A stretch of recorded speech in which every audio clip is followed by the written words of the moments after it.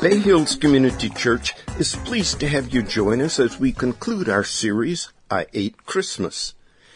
In today's message titled, Appreciate the Gifts of Christmas, lead pastor David Fossel tells part of the Christmas story and asks us to listen like it's the first time you've heard it because we've heard it so much we've lost the awe.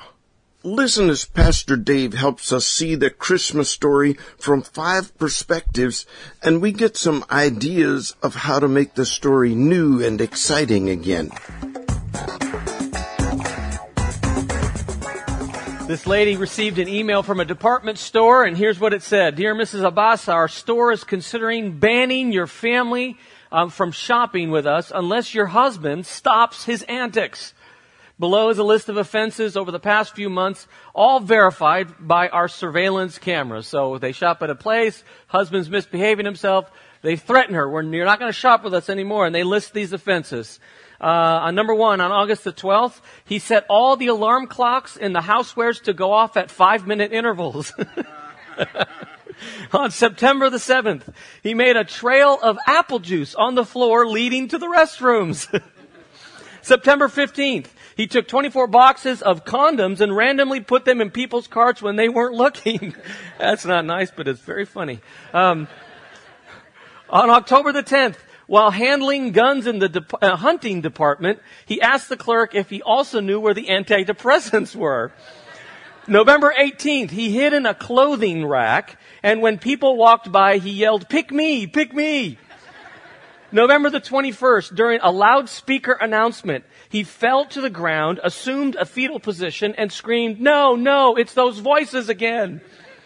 And then finally on December the 3rd, he went into a fitting room or dressing room. He shut the door, waited for a while, and then yelled very loudly, "Hey, there's no toilet paper in here." You know what? I think we all enjoy giving and receiving gifts, but would you agree that a lot of us don't necessarily enjoy shopping for gifts? In fact, if you have got shopping to do in the next couple days, good luck for you. It's going to be crazy out there. We are continuing and wrapping up our series, our Christmas series called I Ate Christmas. It's just a play on words, and we started out with how to alleviate the loneliness of Christmas, because for some folks, this is a difficult time of year. Last week we talked about how to eliminate barriers or hindrances to Christmas. And today, if you look in your study guide, what we're going to talk about is how to appreciate the gifts of Christmas. This coming week, if you're going to be with family and friends, you will likely exchange gifts, and that's kind of a fun time. Both receiving and giving. It's a fun time of the Christmas season. But what I want to do is not necessarily talk to you about that time. What I'd like to talk to you about is the gift that is spoken of in God's Word, the gift that is given to each and every one of us. Now, I realize as we get started that many of us have heard a lot of what I'm going to share this morning. Maybe you've heard everything that we've talked about this morning, and we're going to talk about. But what I'm going to ask you to do is I'm going to ask you to go into your brain and like an Etch-a-Sketch, shake it, and at least for the next 20, 25 minutes, listen like it's the first time you've heard it. Because I think part of our problem is that we've heard it so much that we've lost the awe about the gift. Paul says it this way, and this is going to be our theme verse. In 2 Corinthians chapter 9, he's concluding the chapter, and he says this. He says, "Thanks be to God for His indescribable gift." Now, sometimes when I'm doing Bible study, what I'll like to do is I'll like to look at it in various translations. And so I did it for this verse, and it's rather interesting. The first one is the New International Version, the one I read to you, the one that we use here at church normally on Sunday mornings. The next one is NLT, New Living Translation, which is very interesting to read. It says it this way: "Thank God for this gift, too wonderful for words." The Amplified Version, "Now thanks be to God for His gift, precious beyond telling, His indescribable, inexpressible, free gift." Now right away, one of the things that catches my attention is here you have Paul, the Apostle Paul. He writes about half the New Testament or more. So when he says about any topic, I don't know how to explain it. I can't come up with the right words. It's inexpressible. Right away, that should get your attention. Because this is a guy who's good with his words, right? What I want to do is try for the next 15, 20 minutes to unpack what's going on here. What makes it too wonderful for words? Makes it precious beyond telling or indescribable? So all we're going to do is we're going to look at the gift that God gives to us, and we're going to look at it from different angles, from 5 different perspectives. So if you have your study guide, first thing I want to talk to you about is the purpose behind God's gift. The purpose behind His gift. This next week, whether you do, Christmas Eve, which is what I grew up doing in Europe, or Christmas Day, which most people do here, whenever you open your gifts, one of the criteria we all use in determining do we like it, do we not like it, is very simply, what's its purpose? Or what's its usefulness? Can I use what I'm getting, right? So if someone gives me some gloves, I expect that gift to keep my hands warm. If someone's given me a coffee maker, I expect it to make coffee, right? If someone is giving me a CD player, I expect it to play music. If someone's giving me a 49er sweatshirt, I expect it to help me dry my car after I wash it. Every gift is a little bit different. By the way, did you guys notice? Terrence just got it. Did you guys notice I said nothing about the Raider-Niner game last week? Did you guys notice that? I had like about a dozen people come up to me, mainly Raider fans, all upset that I didn't rub it in. I'm trying to be more pastoral. I'm trying to be kinder to our 49er brothers and sisters. I am. Back to the purpose behind the gift. Can we get a little serious here? The purpose behind the gift. Paul explains the purpose behind his gift in Romans chapter 6. He says, "For the wages of sin is death." Wage is basically like what you get at the end of the month, your check for working. And he says the consequence, the wage, what you get because you have sin in your life is you get death. Now, there's 2 kinds of death that we get as a result of this sin. One is explained in Genesis chapter 3. We literally, physically die. But here's the thing. Someone could say, well, everyone dies. Whether they're into church or not into church, into Jesus, not into Jesus, everyone gets that consequence, okay? The issue is that not everyone has to have the second consequence. Not only is it physical death, but also spiritual death, or better explained, spiritual separation. Because of sin in our life, we have been separated from God. But the solution is the gift that we are given. But the gift of God, the same thing he's talking about in 2 Corinthians 9, the gift of God is eternal life in Christ Jesus our Lord. Eternal life. You get, if you receive this gift, you get to spend eternity forever with God in heaven, and here on earth you can be reunited in relationship with Him. That is the purpose of the gift. Let me ask you a question. Are there some people in your life that it's hard to buy gifts for? You have people like that? Maybe you don't know what to get them. You don't know what their tastes are. Or maybe you do know their tastes and they're really picky, right? Or do you now have someone in your life that they seem to have everything? You just don't even know what to get them. What do you get for the person that has everything? Well, every year, department stores and the people that are really into marketing, they try and figure that out to try and, get us to buy stuff as much as we can. What do you buy for the person who has everything? Well, one of the hottest items during this Christmas season, marketed as the perfect gift for the person who has everything, is literally a box of nothing. Let me show you. Let's put it up there. I kid you not. You can get a white box of nothing or a black box of nothing, but you literally open it up and there is nothing inside of it. You can buy this for between $40 and $300. And right now, all the $40 boxes are sold out. You can't buy them anymore. Now, when I hear this kind of thing, I get angry. I do. I get ticked off. Not because I think they're taking advantage of people, only because I didn't come up with it first. That's the only reason I get upset at this. I'm like, I could have come up with this, right? Now, in all fairness, they're using all the money and they're giving it to charity, And I was like, I could come up with a charity. We could do a building program or my kids' college fund or something. I would have come up with something, I don't care if you're the person who has everything. Young or old, rich or poor, there's one thing that every one of us needs. And it's the gift that God gives with the purpose that you could have a relationship with God and that you could have eternal life with Him in heaven forever. That's a pretty special gift. Another criteria that we use in evaluating gifts is not just the purpose, is it useful, but the price. The price of a gift. Have you ever exchanged gifts with maybe a friend or family member and you open their gift and immediately you know, oh my goodness, they spent more on me than I spent on them? Have you ever had that? And initially you maybe get a little bit embarrassed or, oh my goodness. But then after a while, hopefully you're like, man, that was really nice. I mean, they really went out. And wow, you could just tell this was cost them a little bit of money, right? And it's one of the things we do. Every year, Good Morning America or different shows, they have the craziest, most expensive gifts that you could buy. And I have a list of some of them. Here's one of them. For $1,850, you can buy a glowing tablecloth. It literally glows. One small problem. The way they get it to go is you have to plug it in, and they warn you, make sure you don't spill any drinks on this because it may cause sparks.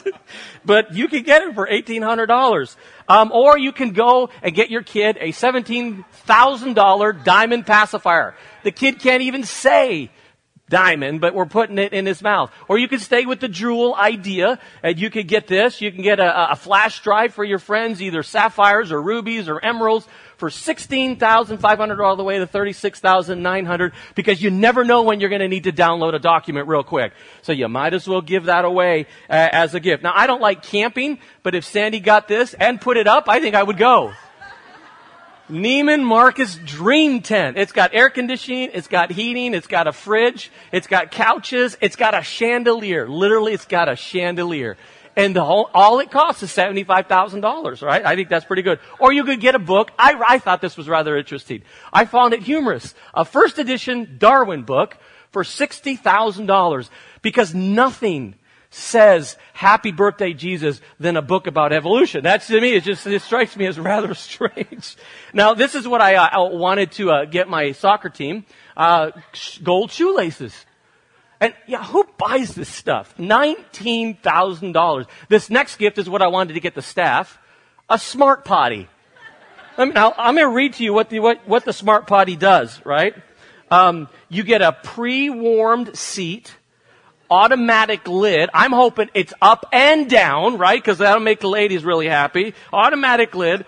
Also, this toilet will give you a thorough medical. Sorry. No, not that thorough. Relax. Sensors check your weight, your blood pressure, and even it analyzes your urine. I mean, who wouldn't want that for $10,000? That's certainly worth $10,000. Maybe you're not into giving gifts. Why not give a card? All you have to do is give them a gilded Christmas card for $500 each. But of course, it comes with special white silk gloves to be handled by whoever you're giving it to. $500. You got all these crazy expensive gifts. What makes it even crazier is there's someone out there buying this stuff, right? How much did the gift that God gives cost? Let's go back to that slide and let me show you in Romans chapter 3. God presented Jesus as the sacrifice for sin. We talked about in the last verse the wage of sin, the consequence of sin, the penalty of sin is death. And so the way God structures and creates the universe is that when there is sin, there has to be a consequence. And the ultimate consequence has to be death. That's why in the Old Testament, there's all these sacrifices. But it had to be done over and over and over again. It kind of got cumbersome and it kind of got crazy. And so God says, I got a better sacrifice. Once and for all will pay the price of sin. The sacrifice of Jesus. People are made right with God. Notice, it's not just Him paying the price. No, you're made right with God when, in other words, there's something you and I have to do. They believe, or they trust, or they have faith, right? They take it, make it their own. That Jesus, in fact, was sacrificed His life, shedding His blood for our sin. About 2 weeks ago, Sandy and Julia are walking our dog around the block. And Julia says to Sandy, she says, that's my 10-year-old. She says, this year I want to get Jessica and Joshua a gift from me. And we thought that's pretty special. She's finally learning it's not just about getting gifts, but giving gifts. And, she's really tender in that respect. But then she says to Sandy, you have to pay for it, but it's going to be for me. And I'm like, I'm so proud of her. She's learning so quickly. And, so she goes, well, what do you want to get? What do you want to get him? She goes, I don't know what to get Jessica yet, but I know what I want to get Josh. And she goes, it's just a small gift, just kind of a stocking stuffer gift. She goes, what I want to get him is I want to get him 2 courtside tickets to the Warriors game. And she says, one of the folding chair ones that are right on the court. That's what I want, right? And Sandy says, you do know how much those cost, right? Those are thousands of dollars, And she's like, well, you can afford that, can't you? Well, we can, but we don't want to, By the way, first service, my son was actually here and heard that story. So right after the service, I had to tell him, yeah, that didn't happen. We took her to Walmart and she got you a special gift from Walmart, We could afford it, I guess, but we didn't want to. It just didn't seem a wise use of our money, We'll go to some Warrior game, but, we'll get some seats and then kind of sneak down a little lower, It's allowed, right? I can't imagine how that conversation went in heaven around the conference table when they're trying to decide and figure out how do we get mankind eternal life? How do we reconnect them? And finally the decision is made and God the Father speaks up and he says, you know what? We'll spend the price. We'll pay the price. And I can only imagine a couple of the angels speaking up and going, are you sure? You know what it's going to cost. It's going to cost your son's life. Yeah, we're sure. We're in.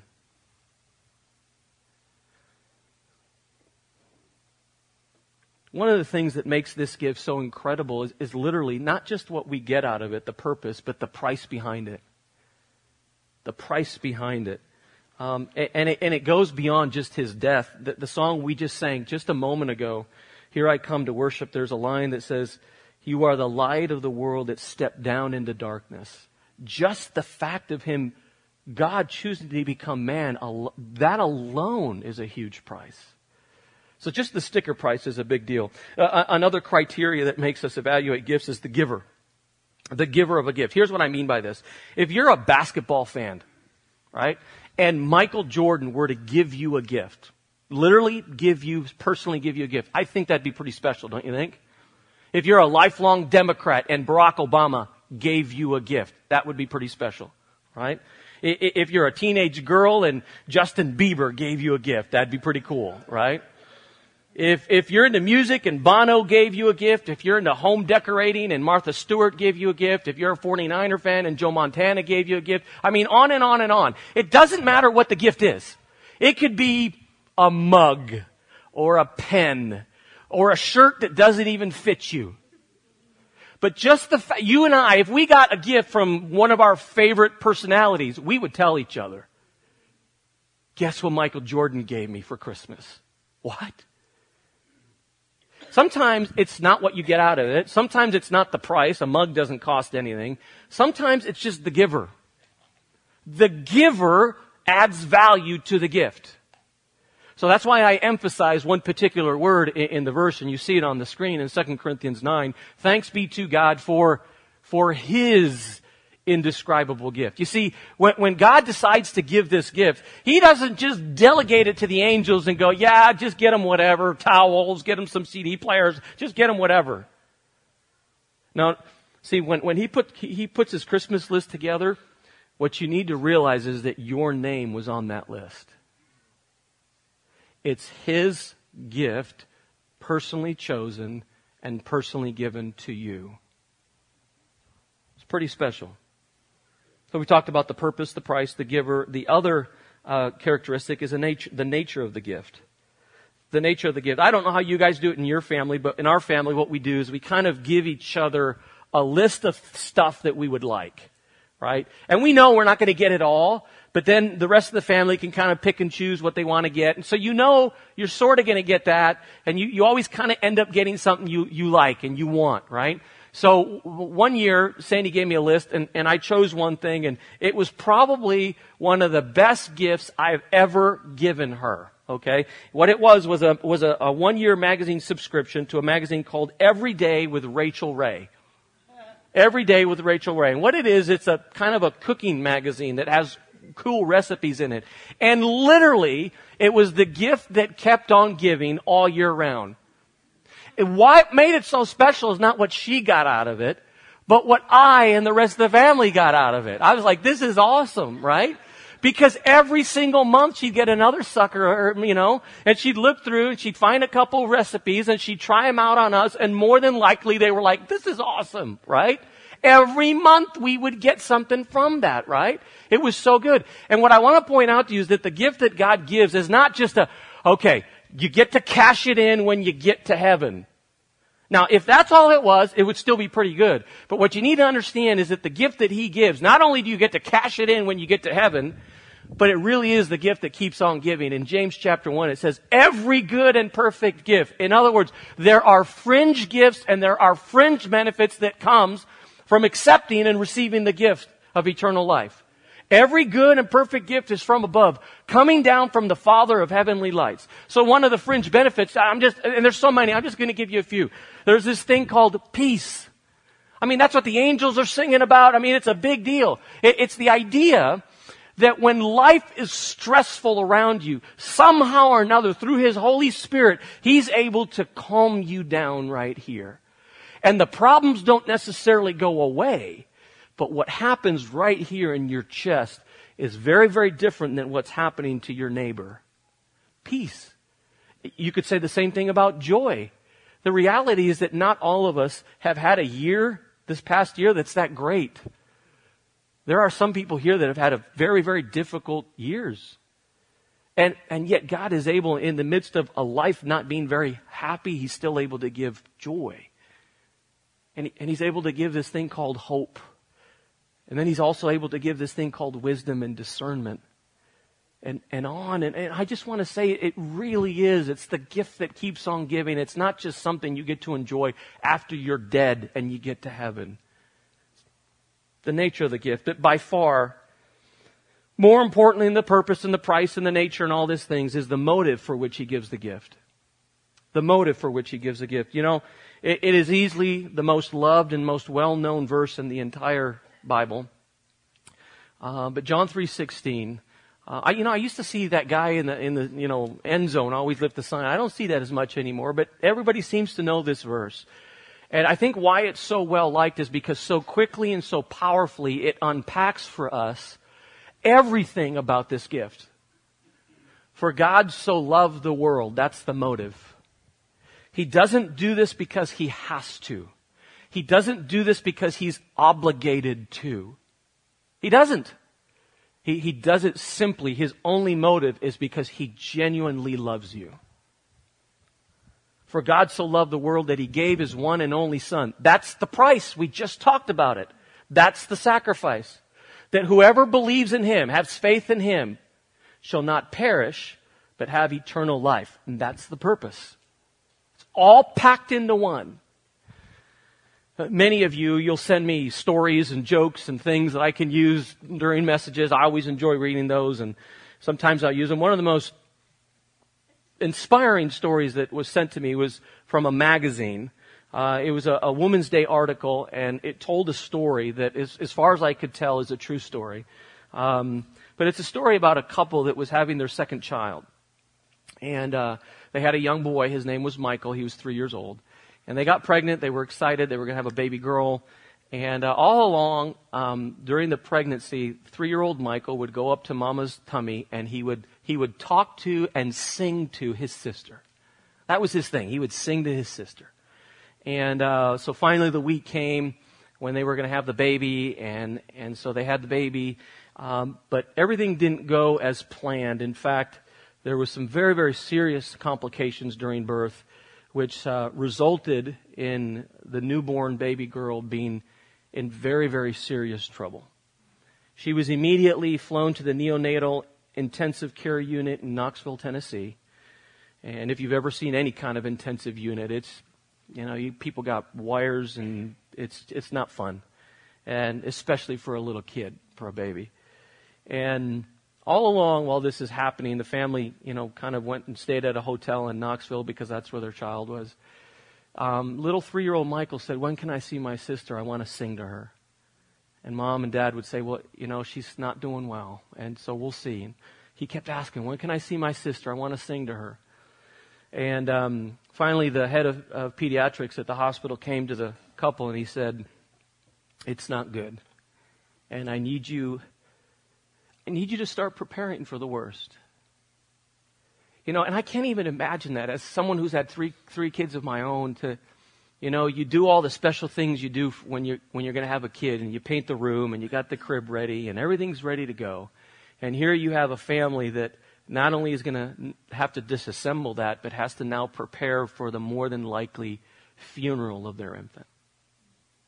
The head nurse at one point came to the family and said, it could be within hours. And so finally, at that moment, the mother decided, if it's not now, my 3-year-old son's never going to be able to see his sister alive. I'm taking him in.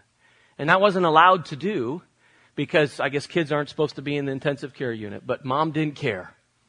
Mom put on one of those big gowns and it was all hanging out. And little Michael, 3-year-old, they walked him in, they snuck him in. As soon as they saw him, the head nurse said, he's not allowed. Well, the mother, who was normally very mild-mannered, was basically, stick it. I'm taking him in. If this is the one time. So they took him in and, he kind of peered over and looked at his baby sister. And, of course, he was very taken aback just because of all the tubes and things that were hooked up to her. And so Mom leaned in and said, it's okay. You go ahead, sing to your sister. You've been wanting to do this. And so little Michael started singing, you are my sunshine, my only sunshine. You make me happy when skies are gray. And what caught everyone's attention, Mom and the nurses, they knew what to look for on all the medical equipment. As soon as he started singing, something happened and she started responding. And her breathing started going in the right direction. And her blood pressure and all the things that they were looking started getting better. And Mom said, keep singing, Michael, keep singing. So he kept singing, you never know, dear, how much I love you. Please don't take my sunshine away. And the more he sang, the more everything started to straighten out on these medical instruments and machines. And before you knew it, the mom and the nurses and Michael were all in this little intensive care unit singing to this baby girl. Literally 24 hours later, that girl improved so greatly they sent her home with her family. The magazine titled that article, "The Miracle of a Brother's Love Song." And as interesting, as inspiring as that story is, you know what's more inspiring to me? The miracle of our Heavenly Father's love song toward you. One of the things that catches my attention in the Christmas story is the angels. I was thinking about talking about it on Wednesday night, but they're giving messages, they're warning, they're making people aren't afraid. But what catches my attention comes later in the New Testament when it says that the angels don't really understand salvation. Now, it doesn't mean that they can't figure it out, because they know what's going on. They don't understand why. Why did they get a second chance? Because you see, they had friends, the fallen angels, and Lucifer and all the fallen angels were never given a second chance. Have you ever thought about that? Why you and not them? And that's why it says that the angels can't figure salvation out. And the only explanation is that. For God so loved you that He was willing to do what you and I would consider impossible.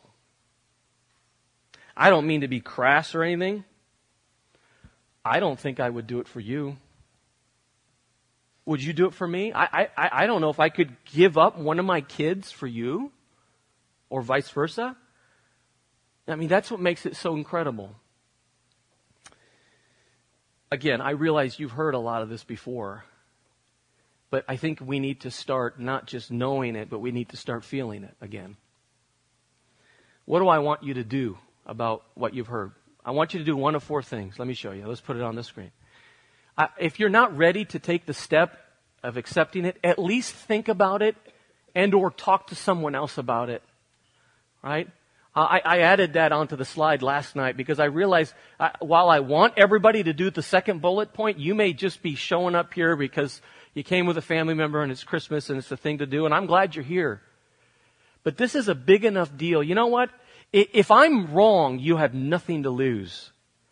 But if I'm right about this, it's the single most important decision you will ever make in your life. More important than where you work, more important than who you marry, more important than where you live. It's the single most important decision you will ever make.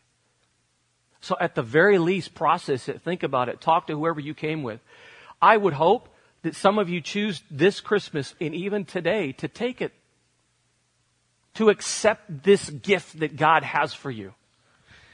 Someone sent me this article out of a newspaper. It says an Alexander County deputy pulled a car over on I-57 about 2 miles north of the Missouri state line. When the deputy asked the driver why he was speeding, the driver answered that he was a magician, a juggler, and on his way to Branson, Missouri to do a show that night, and he didn't want to be late. The deputy told the driver he was fascinated and enjoyed juggling, and if the driver would do a little bit of juggling for him, he wouldn't give him a ticket. The driver told the deputy that he had sent all of his gear and equipment on ahead. He didn't have anything to juggle with. So the police officer told him that he had some flares in the trunk of his squad car and asked if he could juggle them. Sure, said the juggler. The deputy got the flares, he lit them, and handed them to the juggler, who proceeded to put on a show on the side of the road. While the man was doing his juggling, another car pulled in behind the police squad car, and an inebriated man got out to watch the performance. Eventually, the drunk went over to the squad car, opened the back seat door, and got in. The police officer observed him doing this and quickly proceeded to his car. "What are you doing?" the deputy asked. The drunk replied, "You might as well take me to jail because there's no way I can pass that test."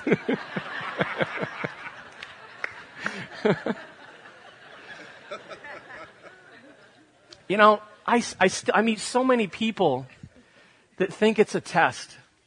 Well, when I get my act together, then I'll do the Jesus thing. When I stop cussing, I'll do the Jesus thing. When I stop drinking and doing drugs, then I'll do the Jesus thing. When I learn the Bible, then I'll do the Jesus thing. When I have my answers, my questions answered, then it's not hoops you got to jump through. That's like cleaning up before you take a bath. If you're here and you understand what I'm explaining to you, but you've never received it, you've never made it yours, you've never said yes to Jesus, I would say, why not today? Why not today? I realize many of us have already done that. At the very least, I would hope that we thank God for the gift. You know how it is when you give someone a gift. It could even just be something fairly small, but you made an effort and you give someone a gift. Doesn't it leave you with kind of an ucky feeling inside when someone doesn't just say thank you? And you don't give a gift to get it, and I'm not even saying a card. I'm just saying someone looking you in the eye and say, "That was nice. I appreciate that. Thank you." Make sure you don't do that with God. Make sure you don't do that with Him. This is such a big gift. I would encourage you. By the way, it's one of the primary reasons the Bible tells us to do this thing called communion or Lord's Supper on a regular basis. Just to continually remind ourselves to say thank you. And I'm going to give you in a moment a couple seconds to just do that and just again say, God, I'm so appreciative. I know I don't deserve it. The last thing, this really is the gift that you can re-gift. And you should be telling others about it. Let me ask you a question. A classmate, a friend, a coworker, a family member that has not accepted this gift. Can you think of them right now? Just think of at least one person. What are you going to do about it? Because God doesn't have a plan B. You're plan A. And I'm not saying you have to rush out of here and drag them on Wednesday night to Christmas Eve. I'm saying you got to figure out a way to just express and tell others the difference He's made in your life, the difference that gift has made in your life. I sincerely hope you guys have a great Christmas.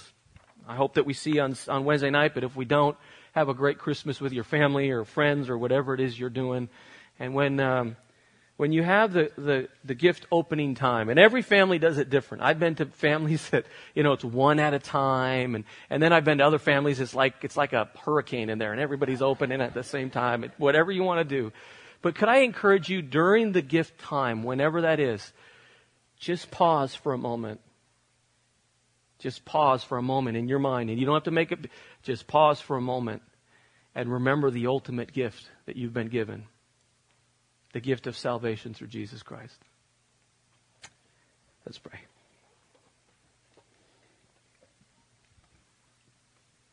Dear Heavenly Father, I'm so thankful for so many ways that you've blessed me, that you've blessed us. So many of us have our health and have jobs that we can support our families. We have a warm home at night so that we're not cold. We have a fridge that's stocked with food, and I can't remember the last time I went to bed hungry.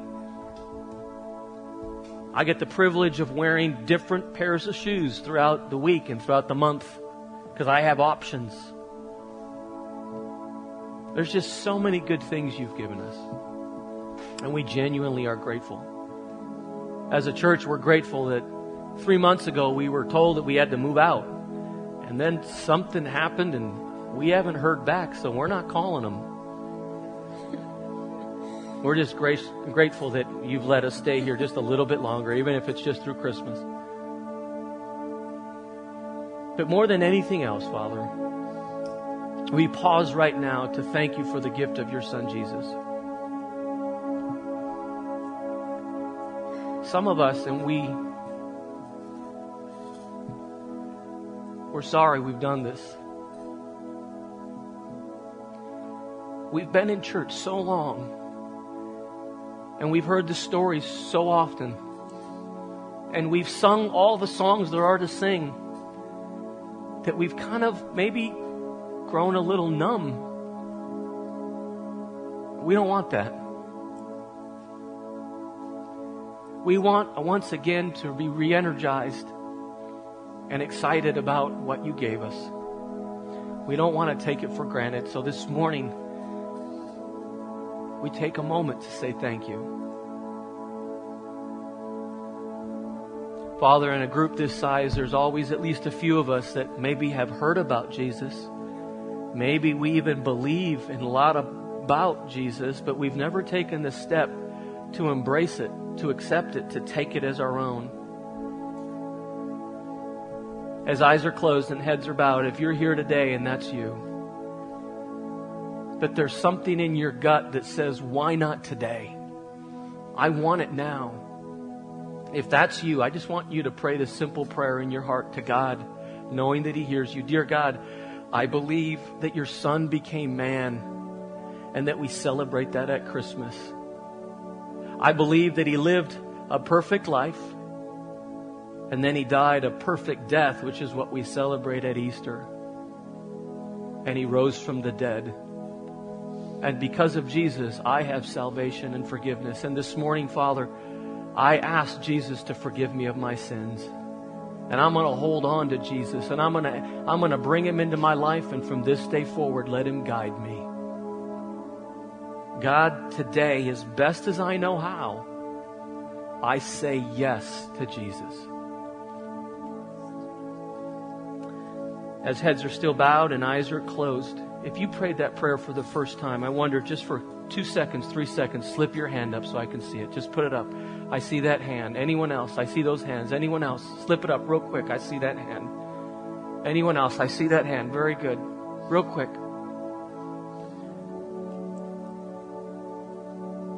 Father, in the first service, 5 or 6 people, and in this service, 7 or 8 people raised their hand.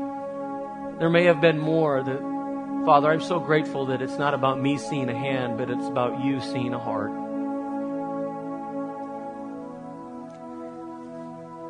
The best gift that we could give you this Christmas is our lives. And a number of people have done that today. Father, for the rest of us, we will commit. We will be reminded again today that it's not a gift to be hoarded. It's It's not a gift to be kept to ourselves. Father, we want to share it with others. Just give us the opportunity. Give us the right words. Give us the right tone. Remind us when to stop. Father, we're so grateful. And more than just celebrating it with family and friends, we celebrate it as a church family. And again, we say thank you for your Son. And we pray this in Jesus' name. Amen.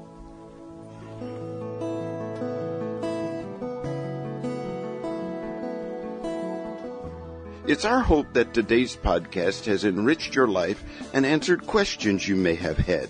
If you'd like more information about what was said in this podcast or about Bay Hills Community Church, you can reach us on the internet at www.bayhills.net.